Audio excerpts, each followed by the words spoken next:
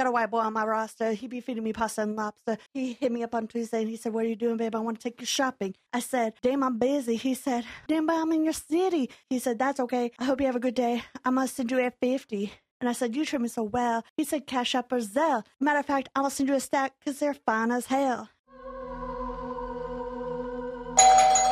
What's with the neighbors? What's with the neighbors? What's with the neighbors? What's with the neighbors? What's with the neighbors? Get your butt out of my face is probably what I said. You're disgusting. You have a turd on your butt. It's like the tiniest. How to wipe your? It's a little dingleberry. Yeah, he's got a little. You got a dingleberry on your butt. You disgusting dingleberry. Nasty. You nasty. You nasty. What's up, guys? This is our podcast. I feel like it's echoey right now. It's gonna be. Duh. It's not echoey. We were in it. Just talk straight into your mic. I'm in a glass case of emotion. Oh no, what's wrong? It's from Anchorman. Oh. I was just saying because the echoing. Oh, poor Bree. R.I.P. Bree. RIP. Yeah, this is our show. What's with the neighbors? Almost not neighbors anymore. Shut up. Amy's leaving me. Cruel and unusual pain. Also, if you don't know what's going on, go listen to the last episode. Is it the last episode before last? I don't know. Amy's moving. There's no updates. Bree's like, hey, let's think about how we can torture Amy more. Let's talk about her moving as much as possible. Let's bring on the torture. Constantly. Let's bring on the guilt. I have 2 things to tell you, actually. Okay. Bring them on. These, I wrote them down because I was like, I'm going to forget.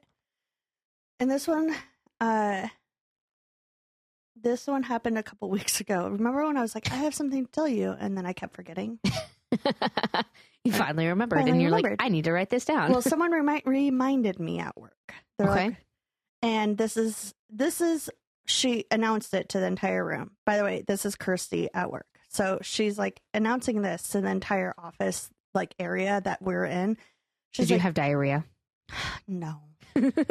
But she was like, you guys remember when Amy used her Kool-Aid Man voice and Dominic came running down the hall because he thought a man was in the office, like attacking us? I thought you were going to say that Dominic came down the hall because he was playing the Kool-Aid Man. No. He's going to smash through a wall. Oh, yeah. Is that what you did? You said, oh, yeah? Similar. I forgot what she gave. She gave me something, and I was so excited about it. I was like, or something like that. It just comes out sometimes. You say that, and I was at gymnastics yesterday, Wednesday, and they've got like this plexiglass there, right? And so I have to watch Natalie while Charlotte's doing her 2 hours worth of gymnastics, right, which is super fun with a 30-year-old, by the way. Yeah. So Natalie's watching her, and I'm watching Charlotte too. Finally get to actually, pay attention for once. And I look over, and Natalie's like, licking the glass, like in a circle and everything, like all into it. And I'm like, immediately, instinctly, I'm like, no, get off of it. One of the moms like jerks her head at me. That's like this disgusted, like, what the just came out of you? Sorry, Candy. I was like, sorry, the demon in me comes out. And she like nodded. She was like, oh yeah, I get that. And then she started laughing. Every mom has a little demon in them. We all do. I was just so excited. I forgot what she gave me. It was something that I've been wanting for work. It was something super easy too, though. Yeah. So so what happened was she gave me something and I was like, oh yeah. And Dominic, one of our attorneys, like came running down because he was like, what was that? Like, he was like asking, and I was like, that was Kirsty. and Kirsty looked at him and she's like, do you really think that came out of my voice or out of my mouth? And she was like, that was definitely Amy. Oh yeah. Oh, no. Who do I need to get? Who's in here? I just like stand up and start Kool-Aiding him, like, like attacking, jumping through walls. Oh no! Oh no! So awesome. the other thing that I would like to be, I would be proud to be known for that. Thank you. You should be. I own it. Thank you, Kirsty. Thank you, Kirsty. Another thing is apparently I'm banned from Twitter. What? Yeah. For what? I don't know. So I went onto Twitter a couple of nights ago. You were just bragging about your Twitter too. I know. He said you're so funny. I know, I'm hilarious. It's actually Alice's quote, so it would be Alice that's funny. But so I went onto Twitter. I forgot why. I think I wanted to look at neighborhood stories or look for neighborhood stories. But I went on Twitter and like I logged in and they're like, your account has been suspended. And I was like, for what? And they won't tell me why. I can't post anything. I can't view anything. And so I appealed it and they're like, but why? What? Like, why do you think we should give your Twitter back? And I was like, because I don't know. I didn't do anything. It says I violated their policy. What? I haven't posted since November of last year. Is that why? What I posted was a Lizzo song. Like, I was like, thank you, Lizzo, for helping me get through my, like, cleaning or something like that. I don't know. Twitter. Come on now. Wait, what's Elon Musk? Yeah, come on, Musk. Can you elaborate on why? This is the second episode that we've brought you up. I am literally... So basically, you're Get your famous shit now. Together, dude. Yeah. He's famous now because he's been mentioned on our podcast. We'll even at you. Like, we'll hashtag you. Yeah. You know, give you a shout out. I will personally. Yeah. Then our account's going to get banned at Elon Musk. Why did you ban at Amy Westmoreland? Whatever you are. What did I do?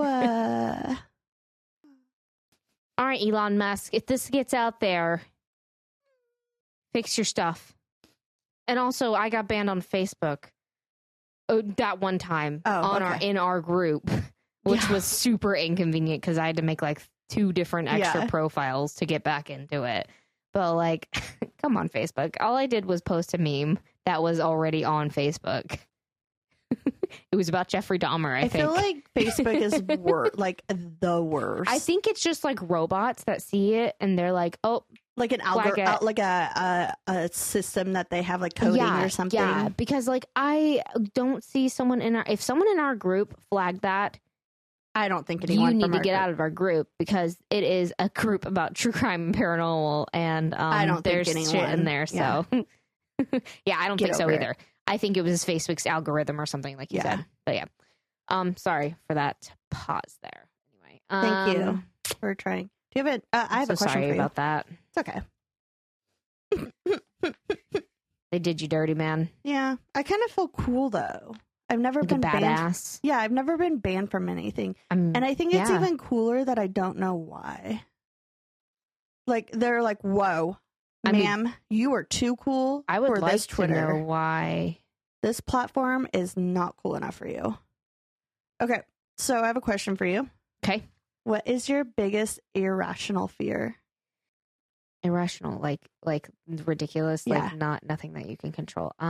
It's not like rational, like. A fear of heights is kind of rational. It is irrational. I don't know. What's yours? Don't make fun of me. Give me an example. Okay.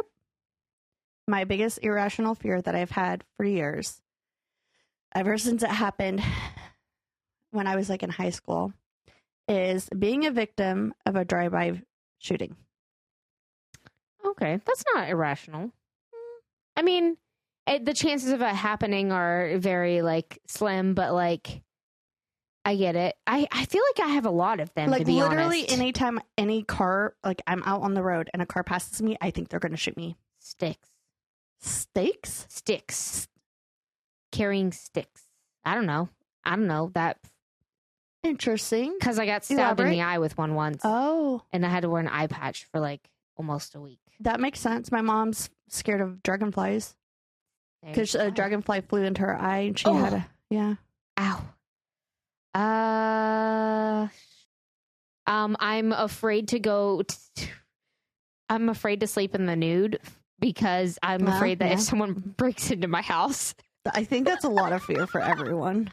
But, like, I don't want to because, like, what if someone or also like my children need me. Yeah. Natalie wakes up with like sleep dreaming her crap or whatever at least like 3 to 4 times a week. And the last thing you want to do when you're super groggy and don't want to wake up, but you have to wake up for your kid, is put on clothes. Yeah, exactly. Or like if I like run into something and it like runs into the wrong area and it's like not like padded or like covered and like, Brie, that I would feel hurt. like you really need to get a layout of your house if that's an issue. I don't want to run into this cactus that I have randomly just like the ghost put it out in the middle of the night. You actually have a night cactus. I have a cactus that is exact height of where my hoo-ha is. So like if I'm naked, that shit's gonna hurt. This episode is going way off bonkers. Way south, literally. I want to reiterate that all fears are rational. Yes. Except for my drive-by shooting one. That's rational though. Like it's okay. Like, and then also like with that person driving through your driveway. No, this has been a thing for years. Yeah, you said years since like high school. But yeah, like I would see that would be freaky. That's why I checked in on you all week because that made me nervous for you. Yeah, and I was alone. Yeah. Oh, also log trucks. Yeah. Final destination. Everyone in the world is afraid of log trucks.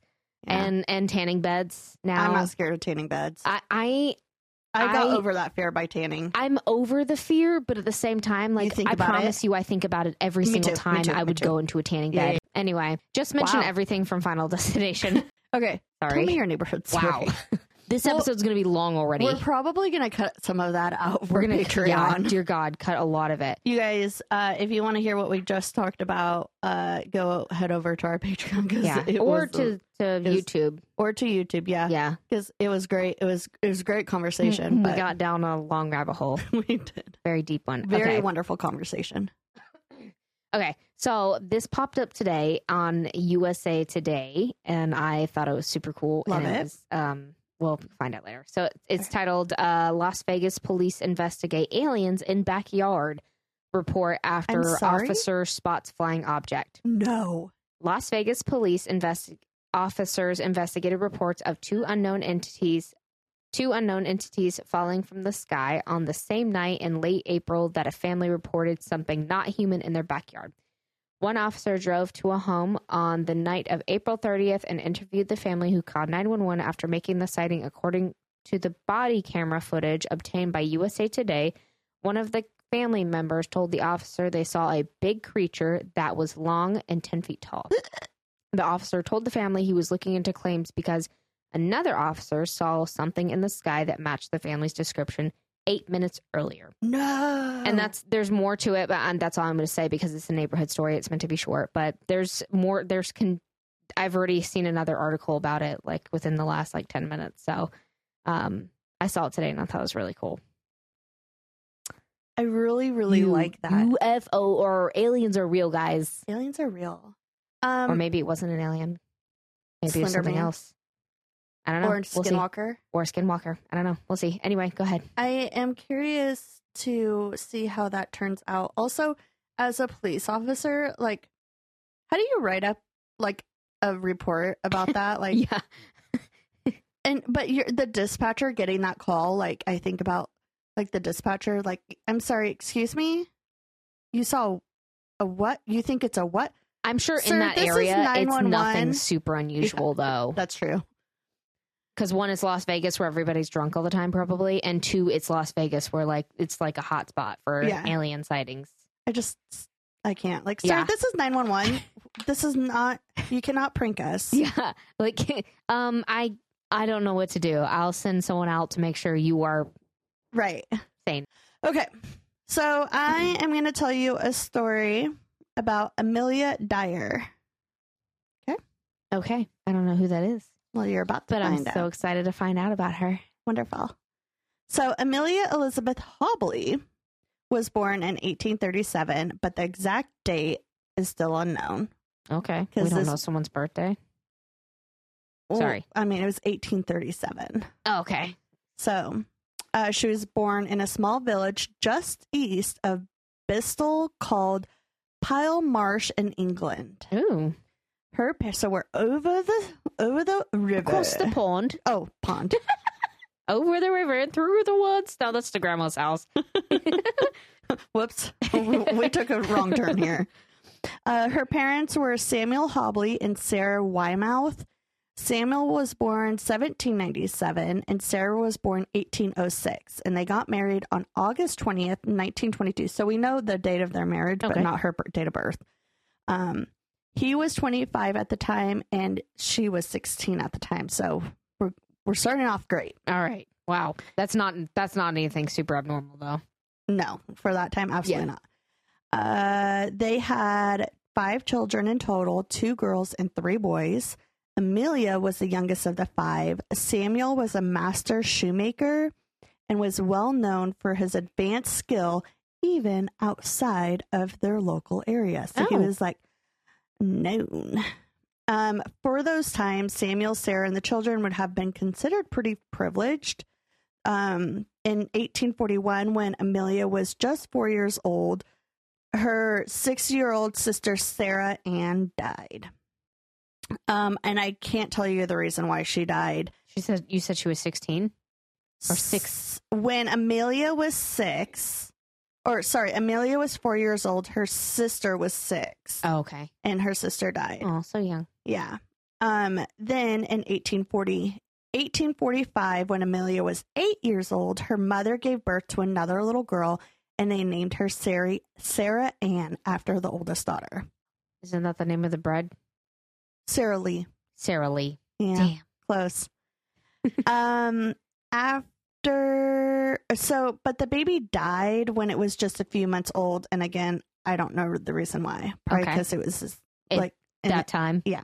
Amelia was a very intelligent child. She learned to read and write quickly, and she loved poetry and literature, as most children do. The Hobley children went to good schools, and they had a pretty good life, but that would not last long. Sarah, the mother, contracted typhus, which is a disease caused by infection with one or more specific bacteria. Fleas, mites, body lice, or ticks can carry it, and which terrifies me. And they pass it to the host through a bite, and the bite naturally starts to itch. And when it itches, it creates a break in the skin and allows the bacteria to get deeper into the skin and even closer to the bloodstream. So fun stuff. Kind of like Lyme disease, I would guess. The symptoms of typhus are severe headache, chills, and spreading of a rash, very high fever, confusion, low blood pressure, severe muscle pain, light sensitivity in the eyes, along with the person to being seemingly out of touch of reality. Okay. I feel like this is one of those commercials. Yeah. Sorry. If you were experiencing and do not do that. So Sarah suffered terribly with this and would go into these violent rages from when the infection was getting worse. The children unfortunately suffered the consequences of some of her fits because the dad was working.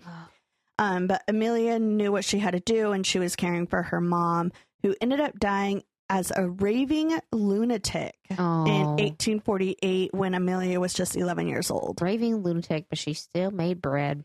Yeah. No, wrong person, Brie. Wrong person. Just want to believe it's Sarah Lee. Wouldn't that be great? So she was a raving lunatic, but she made great bread. Damn, her bread was good. Her buns were nice.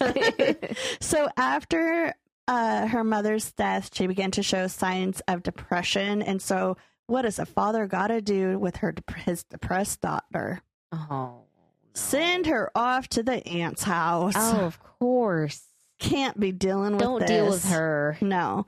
But, I mean, I think he might have had good intentions. Yeah. So he did it because she would have a female presence. Presence in her life. And he felt that she needed that more than her 3 brothers and her dad. But her aunt was good to her, and Amelia slowly began to feel better. During that time, nearly all women wore corsets.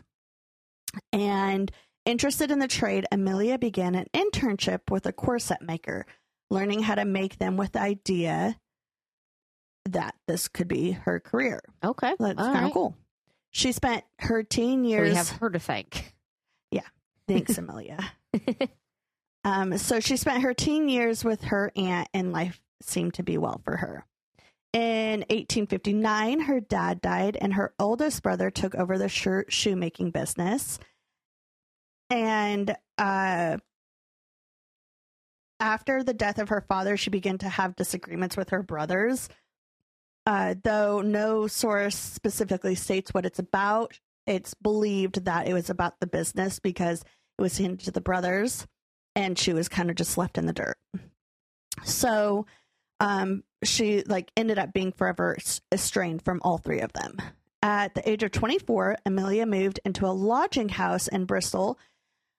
And while there, she met a man named George Thomas. He was 59 years old. All these first namers. I know, right? He was 59 years old and making him 35 years older than Amelia. Oh, my gosh. Their courtship was short, and they soon got married. George helped her get into nursing school, though. Okay. Where she just obviously studied to become a nurse. And through being a nurse, Amelia met a woman who worked as a midwife by the name of Ellen Jane, another first name. Ellen told her of a much easier way to earn a good wage. Oh, by the way, Brie, sorry, I meant to say this in the beginning. I got this story from my calendar, my daily calendar. Okay, sick. Yeah. Cool. So, back to the story. I'm so glad the calendar is so handy. I love it. Everyone loves it in my office. Ellen told her of a much easier way to earn a good wage. There was a lot of what they called illegitimate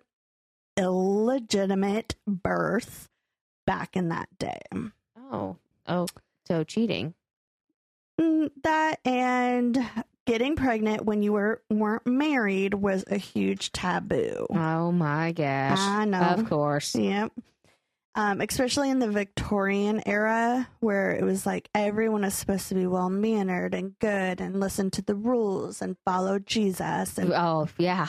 I don't know about Jesus, but oh, yeah. That kind of like morality. Yeah. So, the babies were generally not accepted by the families if the women seemed to get pregnant by another man. So they were faced with being banished from her family if the father refused to marry her. That's messed up. I know. That's not the baby, and that's not the baby's. What does a baby have to do anything to do with it? I know. So I actually went on a deep dive on this. In that time, if the father, so if she ended up keeping it, he could actually, if he wanted something to do with the baby, he could actually take the baby from her and she would have no say in it. That's messed up. I know. So unmarried mothers during the Victorian England struggled to make a livable wage because of the law that had removed any financial responsibilities the father had of their illegitimate children. So if they didn't want anything to do with it, they did not have to pay child. That's so messed up. It was your juice. Not to mention, being a single parent was looked down upon, obviously. Oh my gosh. How terrible. So this led to a boom in what they called, quote unquote, baby farms. So I'm going to say it's more of so this is not like Cabbage Patch Kids. No. I don't think I'm gonna like this story, Amy. I'm thinking more of like what is it called? Orphanages. Oh, okay. But like I guess instead we put them out in the pasture and said, "Go graze on the grass, babies." Don't be fruitful, but also put that cap back on. That pumpkin looked great on your head. So they like labored them. No, it was more like orphanages. Okay. Yeah. But farms. I don't know why they called them baby farms. We're going to send the dog to the farm. Oh. We'll send the baby to the farm. Bye, Cabbage Patch. So let's go to the Cabbage Patch. So with Amelia's background in nursing, she knew she would be highly sought after. Also, around the time Amelia is now 32 years old and became pregnant with her first daughter. Ellen Thomas, who was born in 1869, her husband died. So the baby was born, husband died because he was like super old. Not long after he passed away, she had to quit nursing to completely throw herself into being a caregiver for these other people's unplanned babies. Right. Also, it's not mentioned in my story, but during my research, I found a source that said that she actually got rid of her first baby so that she could care for other babies. Oh my gosh. So, like, got rid of it? Like, I don't know. No, like she adopted it out. Okay. So she had more time first. So it's kind of like, oh, that's sad. Really sad. Yeah. So, Amelia advertised her services and met potential clients and assured them that she would be highly skilled. She was a highly skilled nurse, a loving wife to a respectable husband with a good home, except for her husband's dead, but maybe that didn't need to be mentioned. Right. She was a widower. Oh, yeah, that makes sense. Yeah. Okay.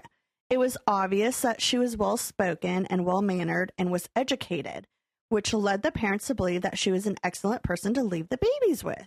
She immediately began taking in unwed pregnant mothers, as well as infants, for either a substantial one-time payment or small monthly payments, as well as extra clothes, so the mother had to provide the clothes for the baby, and so on.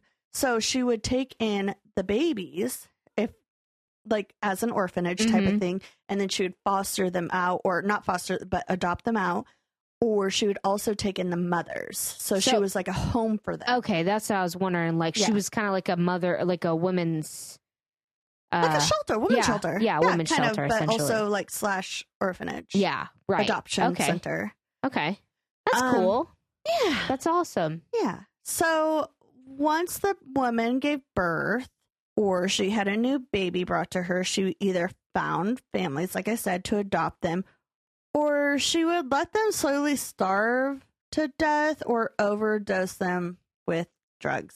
You remember like 3 seconds ago when I said that was awesome? Yeah. That's messed up. The easiest way she found to do this was to administer either alcohol or opiates to the infants. No, I hate this story. I told you you weren't going to like it. You were right. Okay. Continue. So usually she gave them what they called in that day, quote unquote, a mother's friend, which was a syrup containing opium, but other substances were also used. The opium kept the babies quiet and they would often overdose, or if it didn't kill them, it would curb their feelings for hunger because they're numb. And then they would slowly just starve to death. So she's fun to be around at parties. This happened in the 1800s. Okay, it's over and done with. I know. I told you you were going to hate it. All right. No, just continue going. So when she would give the babies this medicine, she would also see it as like a 1 for you, 2 for me. And so she was also drugging herself. Oh. Yeah. Okay. I'm a terrible person. Cool. Here you go. Here you go. 1 for you. Down the hatch. For me. And I hate my life. Amelia did this to be able to pocket the money but eliminate the expenses and make more room for more babies. If she was even bothered to report the death, because most of the time she didn't, the coroner would usually always rule the death as a disability from birth or quote of lack of thriving. Right. So especially in that time, I'm sure that was super common. Uncommon, right. If a mother would happen to show up later and be like, hey, can I see that baby like that I gave you? I want to like just check in on it. She'd be like, oh, I adopted it out. Can't tell you who.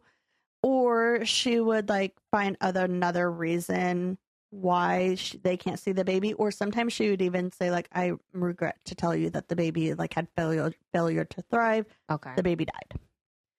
So did she adopt out any of them? I don't know. Oh man. So she was just pocketing on these.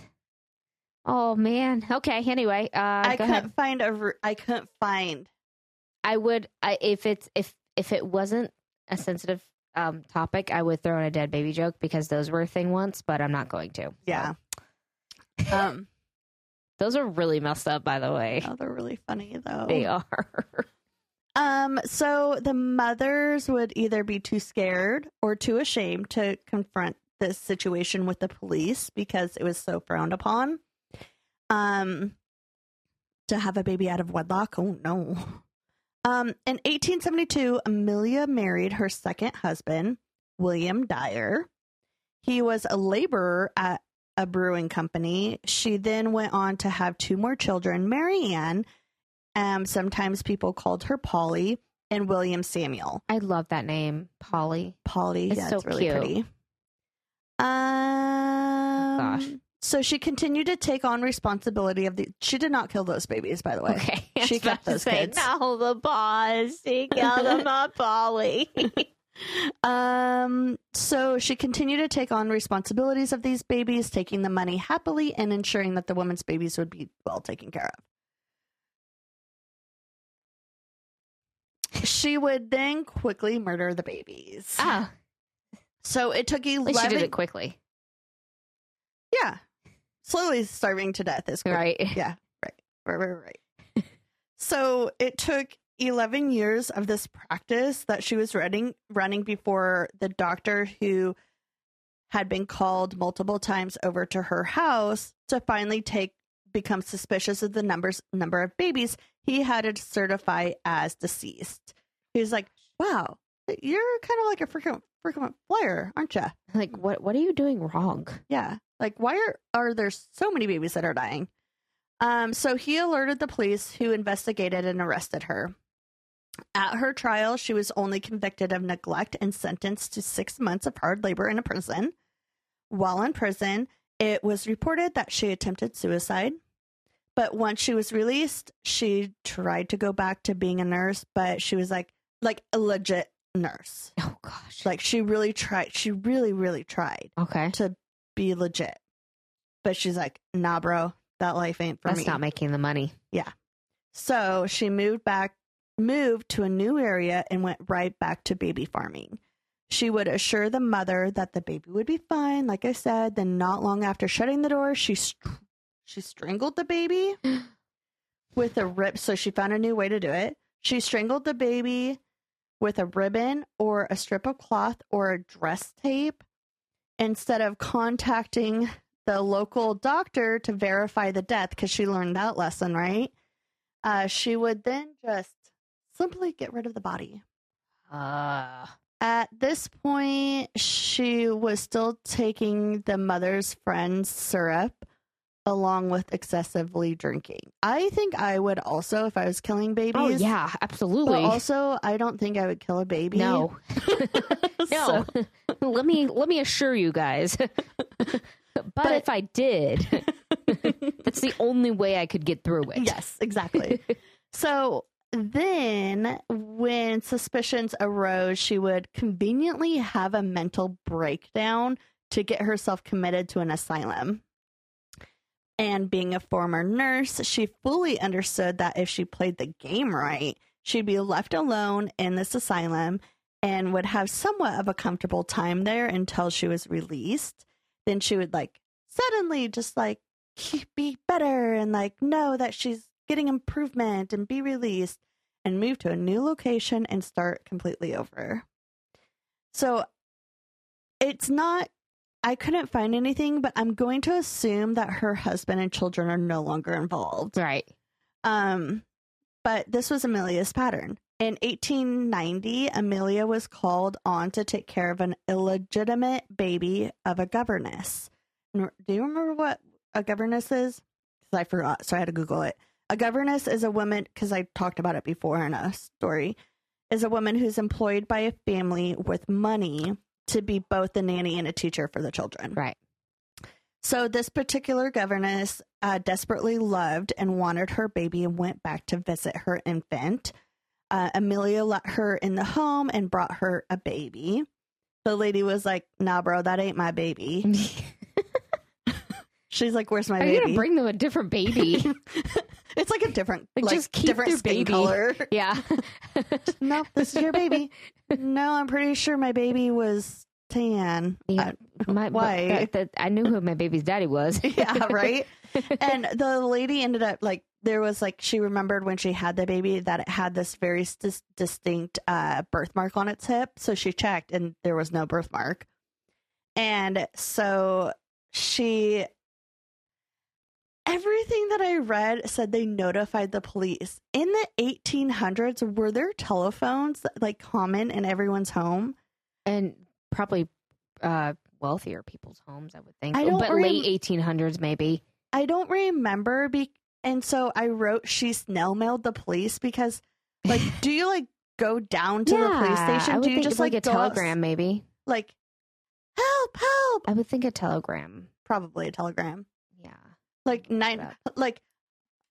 Wait, how do you do a telegram? I have no idea.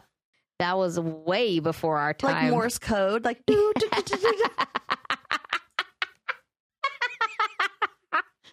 beep, beep, beep, beep, beep. I don't know. And so it takes 30 minutes to decipher a 5-second sentence. They're dead now. Oh, you're dead. There's a fire down on 22nd Street. Damn it. I thought it said 23rd Street. Or you mess up. You say 22nd, it's 23rd. You have to recheck it 3 times. Oh, and the house is burnt. Okay. So she notified the police. When they showed up, she had yet another breakdown and tried to commit suicide in front of the officers by drinking 2 bottles of Ladrium, which I know you're going to ask what it is because I didn't know. And that was fun looking up on a computer because I forgot I wanted to look it up today. I didn't know what it was. And I was I forgot to look. And so I was I'll just look it up on my computer today. So it's a medication that contains around 10% powdered opium. Oh. It actually has almost all the opium alkaloids, which is a morphine and codeine. Put you right to sleep. Yeah, it was prescribed as a pain reliever, a cough suppressant, and the problem was that she had been abusing this drug for so long. So when she went to go take it, she just didn't take enough to kill herself. Jeez Louise. So she's 50. She was high as a kite, probably. Yeah, and got put into an asylum. Wow, that would be fun. So now she's 54 years old, and she was admitted to another asylum. And when she was eventually released, she was like, this was the last time I'm going there because that was not fun. Obviously, probably because she was coming down from a really bad high, and she was also addicted having withdrawals. Yeah, it's not the place, baby. Yeah, sweetie, it's your addiction. Yeah. So she packed up her life and moved to Caversham, Berkshire, with a friend that she had actually recruited and helping her with this farming of these babies. And a year later, she moved to Reading. They were in on it? Yeah, she had a friend that was helping her. Ew. Yeah. So a year later, they moved to Reading, Berkshire. So her 2 kids were almost fully grown adults at this point. And the once quiet, pretty, young Amelia was now was visibly haggard. She had abused her body with drugs and alcohol for so many years. She wore a permanent scowl on her face. So if you look her up, she looks so mean. She looks who's that lady in Matilda? Oh my gosh, Miss Crunchable? Yeah. What's her name? Amelia Dyer. Dyer. Dyer. Ew, she already popped up. Ew, oh my gosh. She's a scary lady. She looks like a scary lady, yeah. Oh man. Okay. So in January, I'm almost done by the way.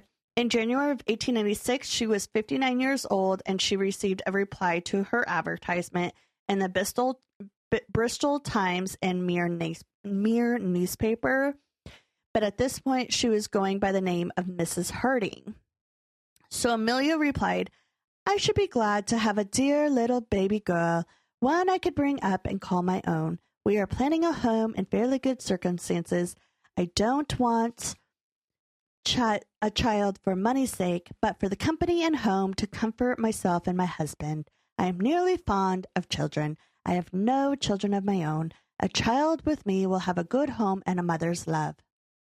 Ew. She's lying. That was Don't believe her. Yeah. So the baby's mother, Evelina, agreed to pay the £10 sum, which I forgot to look that up, what it would be in today's money. And a week later, Amelia showed up to her home. Evelina wanted her baby desperately, but she knew she couldn't take care of it because she had it out of wedlock. So that's like against the law, apparently. She had every intentions of getting her daughter back as soon as she was able to. So she reluctantly handed the infant over to Amelia along with her payment and some clothes. She actually went to Amelia. It's $12.57 in American money. In today's? No. Do it from 1890 to today's money. $419.04. That is not a lot of money to kill a baby. Nope. So that is not. You guys should put yourselves to shame back then. Seriously. This Evelina actually walked with Amelia to the train station and then returned home completely distraught. She was like so upset she had to give up her baby. After a few days, Evelina got a letter from Amelia stating that all went well with her daughter, to which Evelina replied with gratefulness and like, thank you so much for taking care of my baby. I can't wait to see her again, blah, blah, blah. But Amelia never wrote back.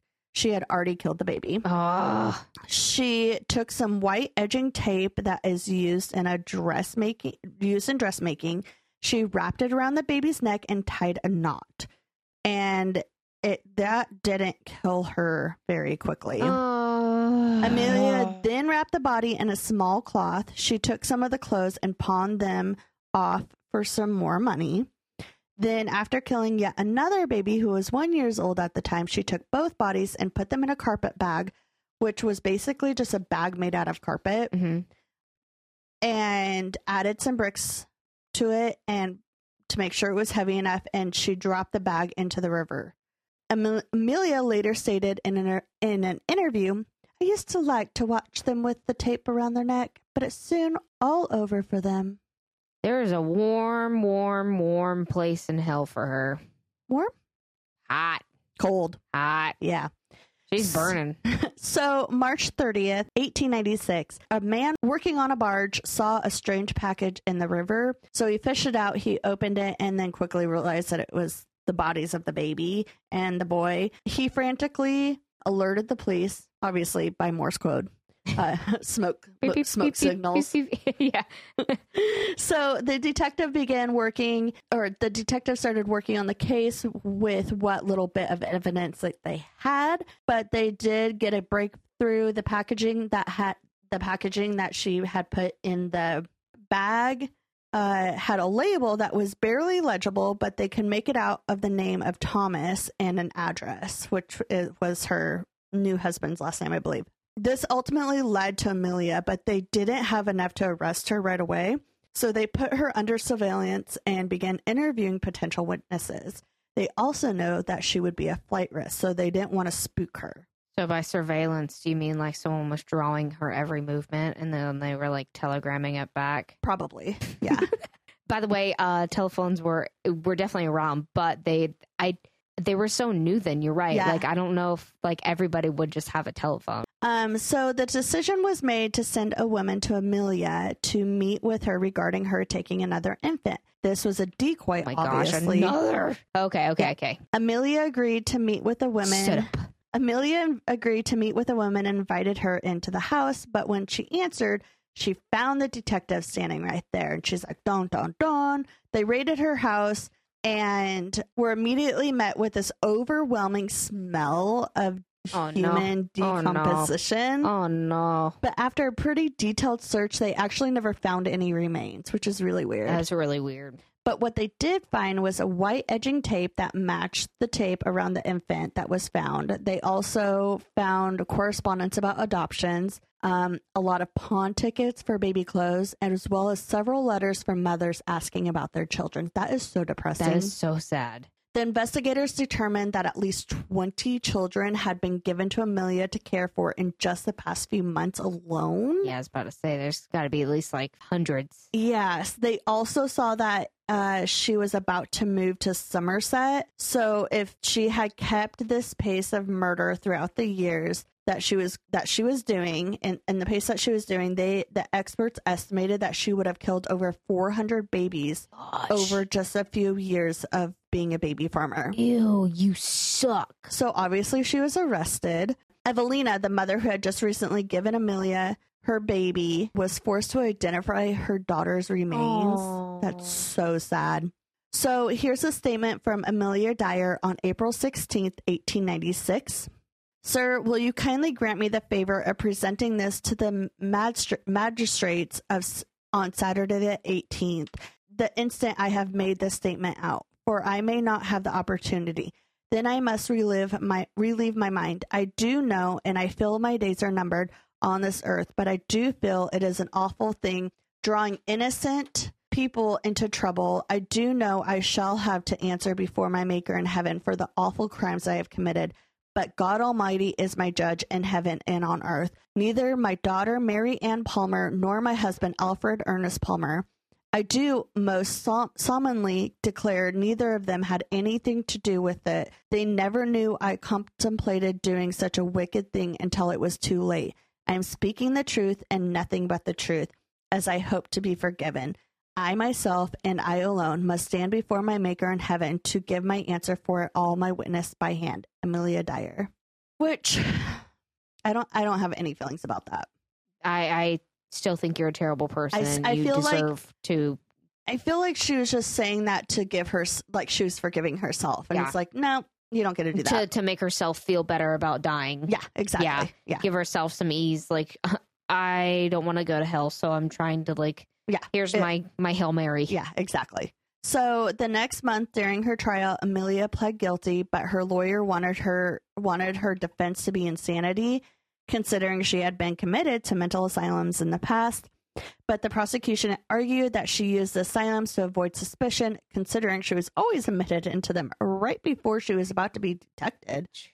And also she showed signs of knowing what she did was wrong because she moved so many times. So the jury only took a few minutes to find her guilty, and she was executed by hanging, get this, on June 10th, that's tomorrow, 1896, at the age of 59 years old. Ha! And it's hanging, too. It's what you get for strangling babies. That's what piece you of get. Garbage, piece of person. So that's the story of Amelia Dyer. Amelia Dyer, you deserve to die. But that was messed up. Yeah, dude. She sucks. Yeah, she does. I wanted to do an old one for so long. Like an old one. That was good. That was interesting. Crazy that happened. Like, and I'm sure she's not the only person to ever do that. Oh, well, no, it was a thing. Yeah, like, that's wild that was a thing. Yeah, someone taught her. That was a thing. The midwife taught her how to do it. That's messed up. That's so messed up. Those poor babies. Those poor babies. Those poor mamas. Yeah. This episode is brought to you by all the dads. Happy Father's Day out there, guys. Every one of you are amazing, especially our dads and our husbands, who we appreciate very much every single day. So, happy Father's Day, and don't forget to crack open a cold one on us. Are you excited? I am stoked beyond belief. Freaking stoked to tell you this If story. it's a doll, I'm going to throw this nail at you. Okay, I won't. It's not a doll. I'll throw it on the ground. Not a doll. I'm going to tell you the story about Skinwalker Ranch. Bree! So, I'm so excited! So, this is such a big story. Bree wanted to do this for so long. I have, and I don't I've been wanting you to do this story for so long. I don't know why this one jumped out at me in this particular time. I've always been fascinated with this story because I've watched like the whole series and everything. But it's such an in-depth story that I've like been hesitant to do it because it's like so much. So it's actually going to be 2 parts. So yeah. I'm going to tell you the first part today. I'm obviously. so excited. So for those of you that don't know, Skinwalker Ranch, or Sherman Ranch, as it was originally at the time that I'd be talking to you about it. Yeah. Isn't it privately owned? Yes, it is now. Okay. That's what I thought. Okay. Yeah. It is a 500-acre ranch located near Ballard, Utah, in Utenan County, I believe I think that's how you say it. Anyway, so the name Skinwalker originates from the Navajo tribes that originally inhabited the area. Navajo. Is that how I said it? Navajo. Sorry, I'm country. Anyway, it originates from Navajo tribes that originally inhabited the area. A skinwalker is defined as a type of witch or dark entity who has the ability to turn into or possess or disguise themselves as an animal, and they can like mimic noises of like things that would attract people. Like they can mimic your own voice. They can like if you have a child, they can mimic their noise. Baby crying. Yeah, baby crying. Just different things. They usually, from what I've been researching, they're commonly caught in like a coyote form, and also what was the other one? It'll come up. Okay. So during the Civil War, the Ute tribe joined in a military campaign against the Navajo and expelled them from their lands, forcing them to refuge into New Mexico. Oh my gosh. It is believed that the Navajo cursed the land because the skinwalkers began to terrorize the Ute afterwards. So they think that, like, you know, they cursed the land, and then from that curse, skinwalkers came about. Okay. Specifically, the north side of the ranch, Skinwalker Ridge, as they call it now, is the place that's like the most dangerous. Okay. So Skinwalker Ranch is the largest paranormal hotspot in like the world. No. So it's, like I said, it's got lots of juicy stuff in it. And I definitely won't even tell you all the stuff that I find, because there's just so much. Thank you for the warning. You're welcome. So in the 1900s to like 1987, the Myers family occupied the land. All the numbers were like a little off, and then I think there may have been more than one family with the Myers. I don't know. Okay. But they occupied the land from the early 1900s to 1987. They did not report any strange occurrences. However, people surrounding them reported thousands of UFO sightings throughout the years, especially in like the 70s. This included strange fireballs. Why do you think the 70s? Do you think that there are more people like are super high and they're like tripped out? Like, oh man, did you see that stuff? Also, like maybe because people were like big into going outside, maybe like then, and like looking at the stars and more in astronomy. I don't know. I don't know. So, or maybe just because. Oh, you know why? Because the 1969 we went to the moon, and then everybody's into space and shit. Probably. Oh, obviously. Okay, that makes sense.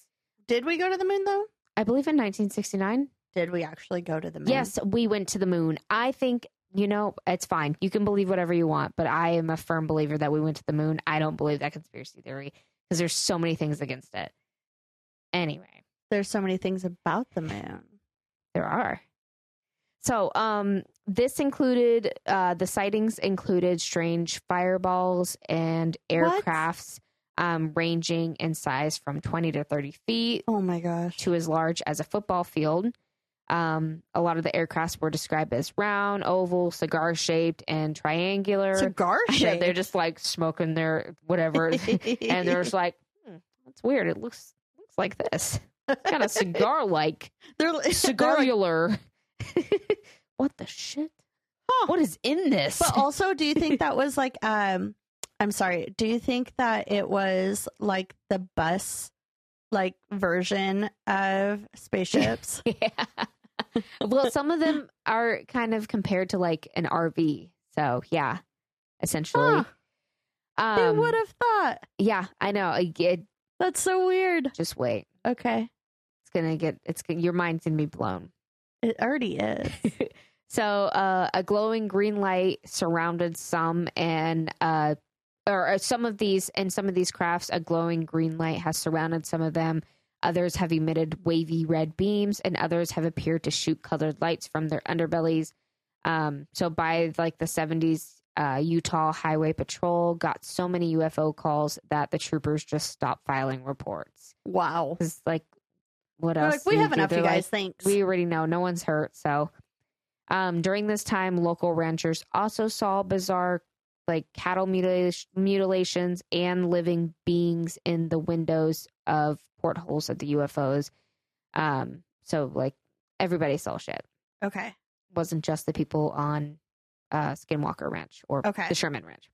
In 1987, the Myers suddenly vacated and the ranch, leaving it empty for 7 years. Wow. So in 1994, the Sherman family, Terry and Gwen Sherman and their 2 kids, purchased the ranch with the intent of raising their family in a peaceful country life setting. And of course, they know? They must not have, but there's no way they couldn't have known because of like the town was so like everybody knew about like UFO sightings. So like they had to have known like there's in the area, it was popular in the area, but not. But clearly the last people didn't really have much of a problem on the ranch. That's true. That's true. Or so they say. I mean, also like if I was about to sell you're not going to tell about all the nitty gritties about your house that are bad. Yeah. Yeah. No hauntings here. No, it's fine. No one died here. Oh, don't mind that. Just ignore the smell out there. Don't mind that person. That's an animal skull. All right. So they were intending on living this nice country life. And also they wanted to raise cattle. So make a lot of money from them. Yeah. Things started out odd. First off, when they signed the contract for the house, there was a clause in it that said they had to contact the Myers family prior to any digging on the property.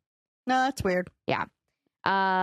So which tells me that like I feel like something did happen to them. They just didn't say anything. Yeah. Then when they actually arrived on the property, they found that everything had been bolted down, like shut. Metal bars around the windows and like loose chains around the buildings.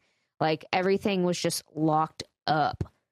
I want to like you can't get into a room, or like you mean like locked down, like you cannot like locks on everything, and then like bars on the windows, and then they clearly had some guard dogs outside or something because there was like loose chains out there that looked like they were attached to dogs.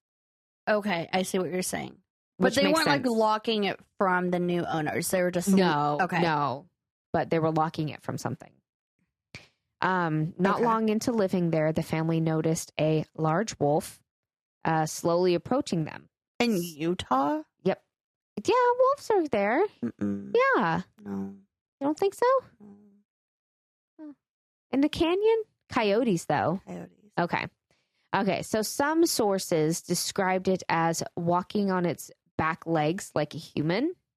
Like a werewolf? Yeah. Yeah. But in the source that I read, it said that it was so large that it came up to the chest of grown men and whenever it was on all fours as it approached.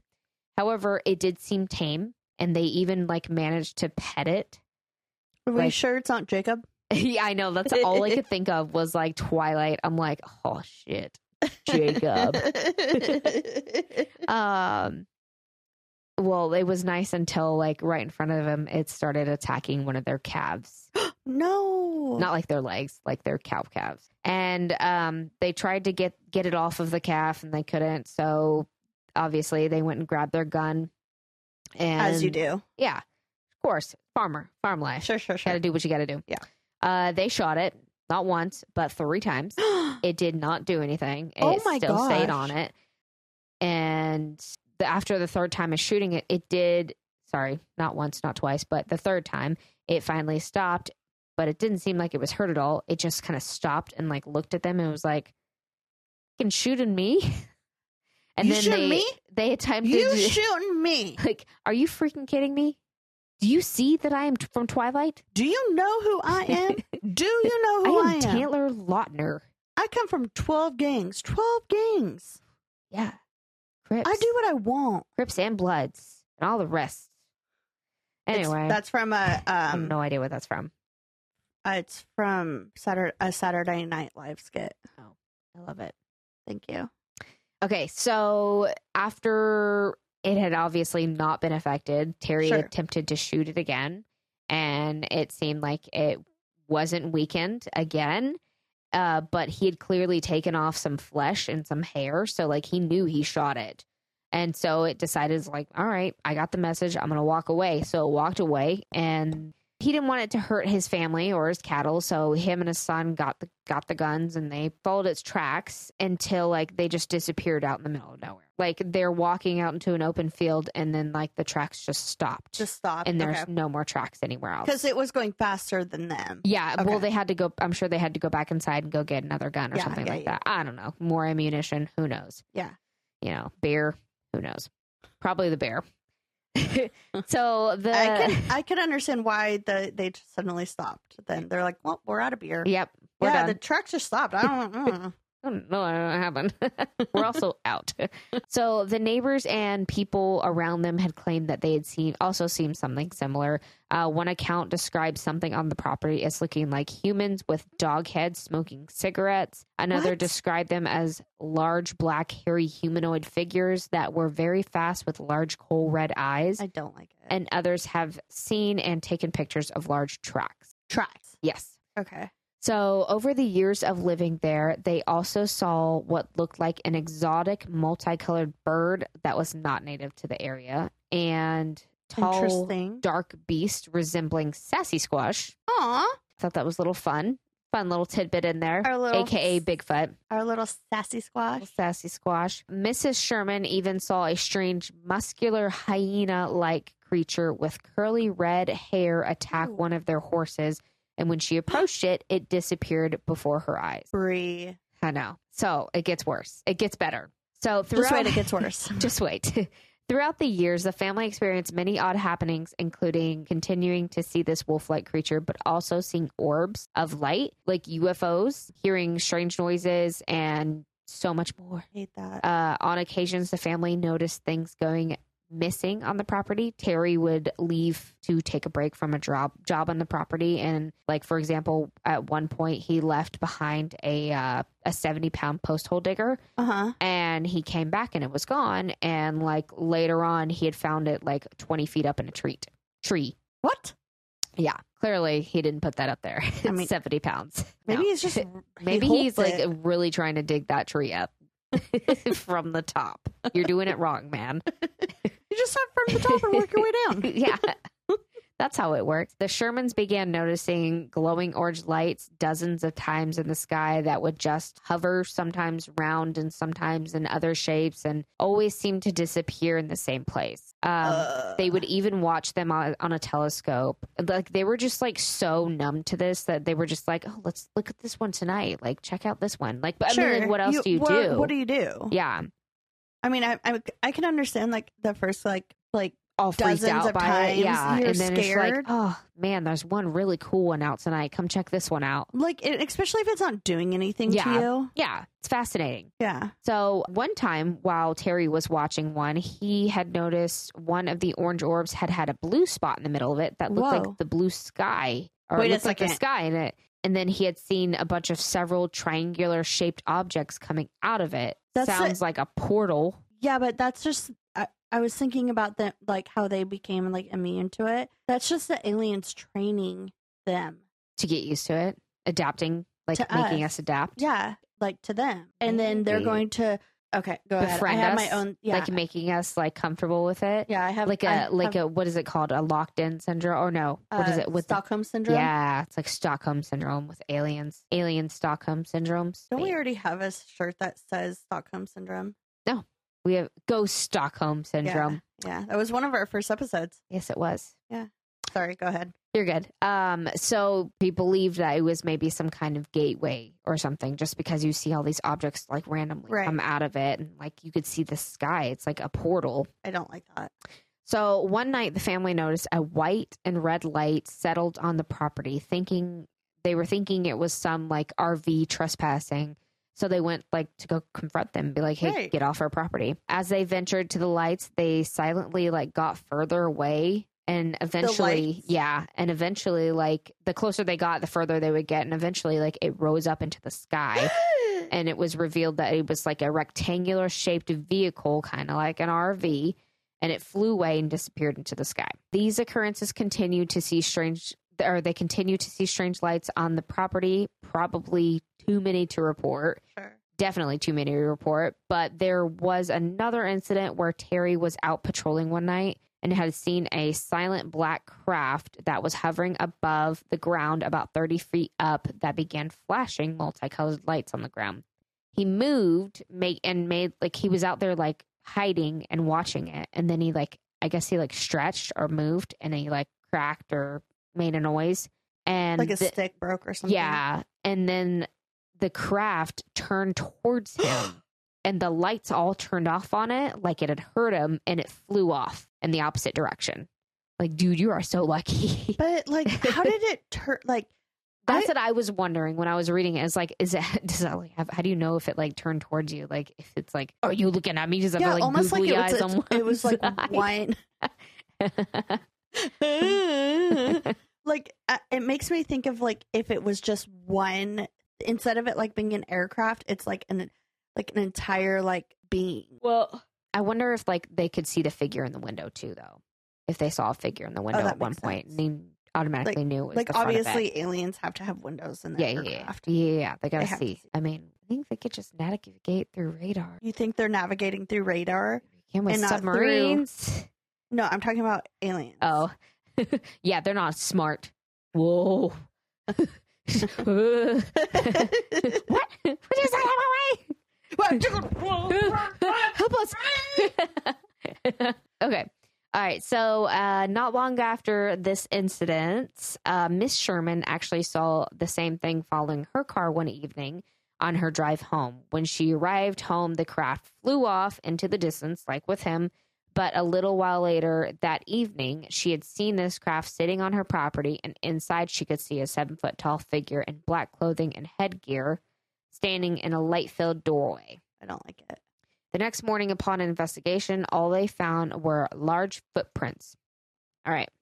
It gets worse. Oh, great. So the family raised cattle, right? Yeah. Well, we all know what's going to happen. No. UFOs, cattle. Anyway. So the cattle began... up. Sure it is. They had to get it from somewhere. So the cattle began going missing with no evidence of where it had gone or no foul play. They didn't see any kind of like vehicle tracks on the property. No, they didn't find any bodies, anything, nothing. And at one point, like they would just see like the tracks to one of the cattle go out into the middle of a field and then just disappear. And there was another incident, which I didn't write it down, but I remember it said that they had found tracks to another one and then they disappeared, but also there was a whole bunch of branches on the ground and all the top halves of the trees were just like cut off. Ew, that's weird. One site said they lost 5, another site said they lost 7. And that was just ones that they like actually lost, like they misplaced them. So, weird. Then to amplify the creepiness, the family started finding their cattle completely mutilated. One of the dead cows found had a hole in the center of its left eye, but otherwise appeared untouched. Ew. But it was dead. And there was like no signs of like how this cattle died. Another was found with a similar hole in the same eye, but also a 6-inch hole about an inch deep carved out of its rectum. And the final cow, sorry, I just skimmed right over that was killed, had just been seen 5 minutes prior by the Sherman's son, had an 18-inch deep hole carved into its rectum. So they were going in the booty holes and the eyeballs, and they were taking the organs. And in all of these cases, there were also no signs of foul play, no tracks, not even traces of blood. I don't know, but like the blood was all gone. Like they weren't like bloody. There was no blood on the ground, and then there was no blood in like the cow. So like what happened? So the only kind of evidence was when Terry had found one of the mutilated cows and discovered some like chemical smelling brown gel like liquid next to one of the mutilated cows. But before he could get some up, it had evaporated. So he was like, I assume he probably like had to go back to the house and go get a bag or something for like to send it off to somewhere. And like by the time he got back, it probably just Do evaporated. you think from that the they're like, sunside. oh shoot, Gary, Probably. you forgot Evidence. the blood. Fingerprints. Carrie, damn it, Larry. Terry. The family also started hearing strange noises around the property that came from underground, as well as random holes that were dug, like 100 pounds worth of dirt of a hole. And the dirt wasn't like around it. The dirt was just missing. So like there was just holes, and then there was like no piles of dirt next to it. I mean, it was nice of them to take all the dirt away. It's like they came in with like a excavator, and it's like, and then like drive away with it, and then swiped all their prints away. Yeah, as they did it. It's a lot of effort. You know what? But man, you pay for what you get, man. Yeah, exactly. So these holes seem to correlate with when they would also see flying lights the night before. Other strange occurrences included the pastures lighting up at night, this sounds of heavy machinery coming from underneath them, disembodied voices speaking to Terry in an unfamiliar language coming from above. Terry? The Mr. Sherman. Oh. Oh, yeah, there was a Terry. You said Gary. That's right. Terry. And finally, your typical like crop circles were found in the grass. Real? Okay. So one evening in May of 1996, just 2 years in, Terry was outside with his 3 dogs, and he noticed a blue orb darting around in the field near the ranch house, and like told his dogs, "Get it, go get it." No, why did he do that? And the dogs obeyed him, and they went and chased after it. No. And they disappeared into some thick brush, and then all Terry could hear was a bunch of yelping. And they didn't respond when he called them. So I guess he just like went inside for the night. Because it was nighttime, and like... We just leave our dogs out? I mean, like, what do you do? Are you going to die? Or are you going to just like go back out in the morning? I'm so mad at him right now. You know? So the next morning, he went to go looking for the dogs, and all he found was... Yeah, obviously they're all dead.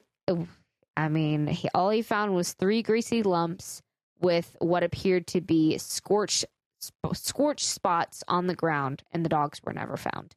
And that is where I'm going to leave it. And burn him out for leaving his babies out there. That is the first part to Skinwalker Ranch. Yeah, because like so far we've mostly just talked about aliens, and like you touched a little bit on.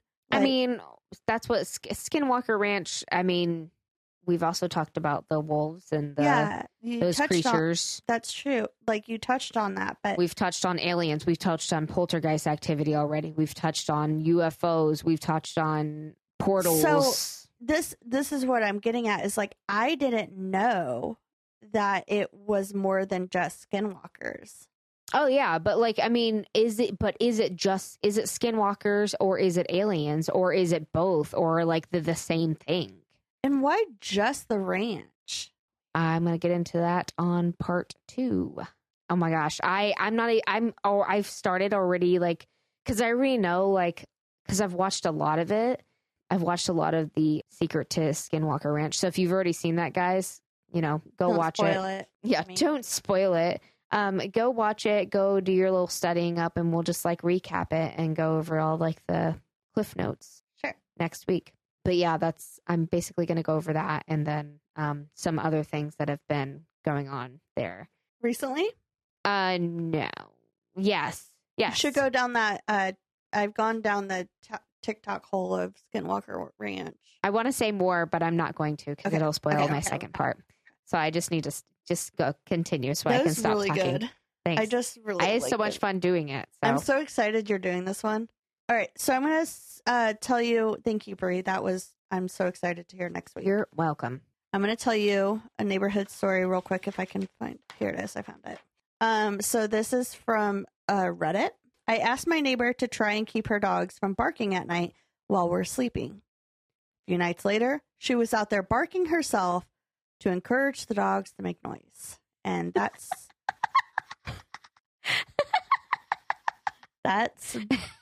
a jerk of a neighbor. But also, if you hate your neighbors.